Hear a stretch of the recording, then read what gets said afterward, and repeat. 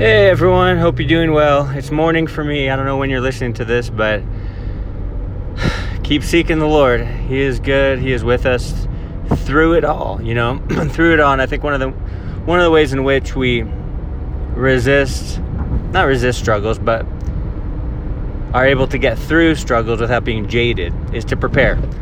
And as I was thinking about that this morning, I was thinking about Noah's flood, I was thinking about hurricanes, and I was thinking about how trials are going to happen, right? Like, we're going to get to James chapter 1 eventually, but the point is trials do happen. They're going to happen, and they're going to continually happen, right? That's life, right? That's a life in a fallen world.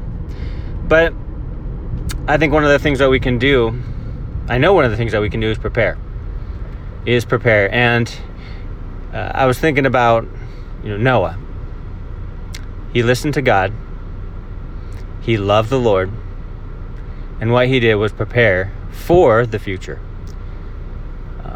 And he built the barge or the ark, right? He worked on it for a long time. It was obviously not an easy task.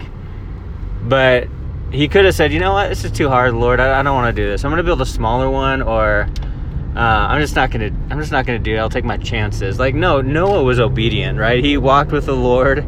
He had time with the Lord. He sought the Lord, and he heard from the Lord, and that's why he built the ark.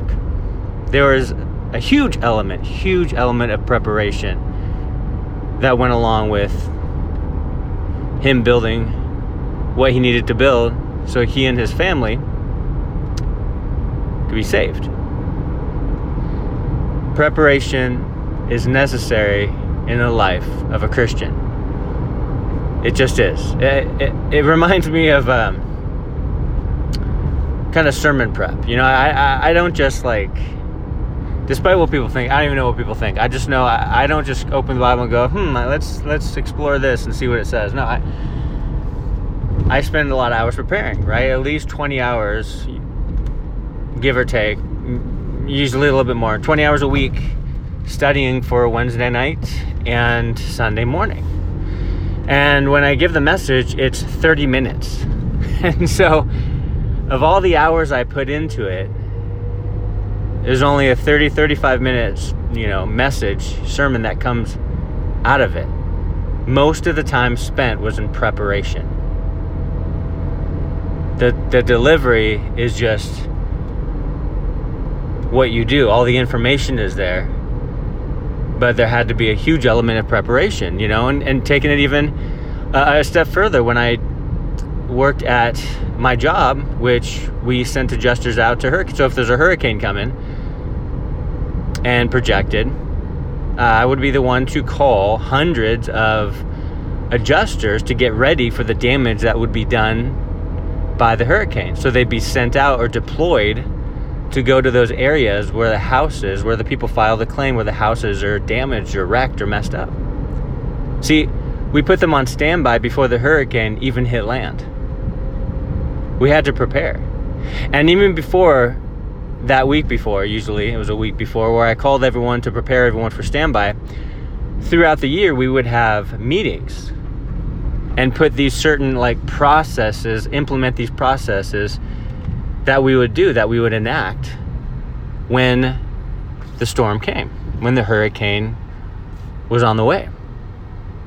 And so it was a huge element of preparation. We had lists, we had procedures, we had different things implemented way before. Now people could look at that and go, that's crazy, why'd you do that? Just wait until the hurricane comes. No, by the time the hurricane comes, it's too late. By the time the storm comes, it's too late. And it's already hit land, it's already destroyed, and everything's all chaotic and up in the air. And so preparation is huge. We had to prepare more than we had to.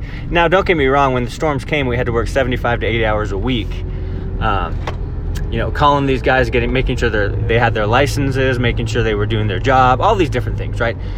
But more time was spent in preparation than the actual event. And I think that's the Christian life. We have to spend so much time in preparation for what's coming up in our lives. Storms will come, hurricanes will hit land, right? Trials are inevitable. And so the more time we prepare, and by prepare, I mean seeking God in prayer, getting into His Word, assembling ourselves together, strengthening ourselves in the name of the Lord, having Him be the center and the head of our lives. The more we prepare in those spiritual aspects of our life, put those spiritual processes and procedures into place, the more we will be ready for the storms that are going to come. And when the storms do come, we won't crumble. It won't be total chaos. We won't crack under the pressure. We won't be defeated. It'll be difficult. There's no doubt. Trials are just that. They're trials. Hardships are just hardships. They're not easy ships, right? They're difficult. So sure, it will be difficult. Sure, it will be hard. But you had spent so much time in preparation on a daily basis seeking God that the trial comes and it doesn't totally wreck you. But what it does is refine you. And so the point of all this, looking back to Noah and his preparation, I'm just thinking about looking to, as I teach my sermon preparation, as I look at the job that I had, which was preparing for the hurricane to come, so that things would run smooth, so that we'd be able to, sure, there would be damage, but we'd be quick to assess the damage and fix it. And that's the thing, when we're prepared, it's like we're ready for the storms to come. We're not going to break down. We're already built up. We're already founded upon the rock. Our foundation is already firm. We're already established upon Christ. We're already doing those spiritual exercises, in that we're doing, exercising spiritual discipline in order to be ready for what's going to inevitably come. Storms will come. But when you prepare and you're aware, you'll be ready. Don't neglect that personal time with the Lord. Don't dismiss discipline because of grace. We're saved by grace through faith. At the same time, now that we're saved, hey, now it's a high responsibility. Now we have a stewardship. Now we have a great commission. Now we have responsibility to serve the Lord, work for the Lord, do everything unto the Lord, seeking to further His kingdom, not our own. Prepare, prepare, prepare. God bless you guys. Prepare today, and I hope you have an amazing day. We'll talk to you next time.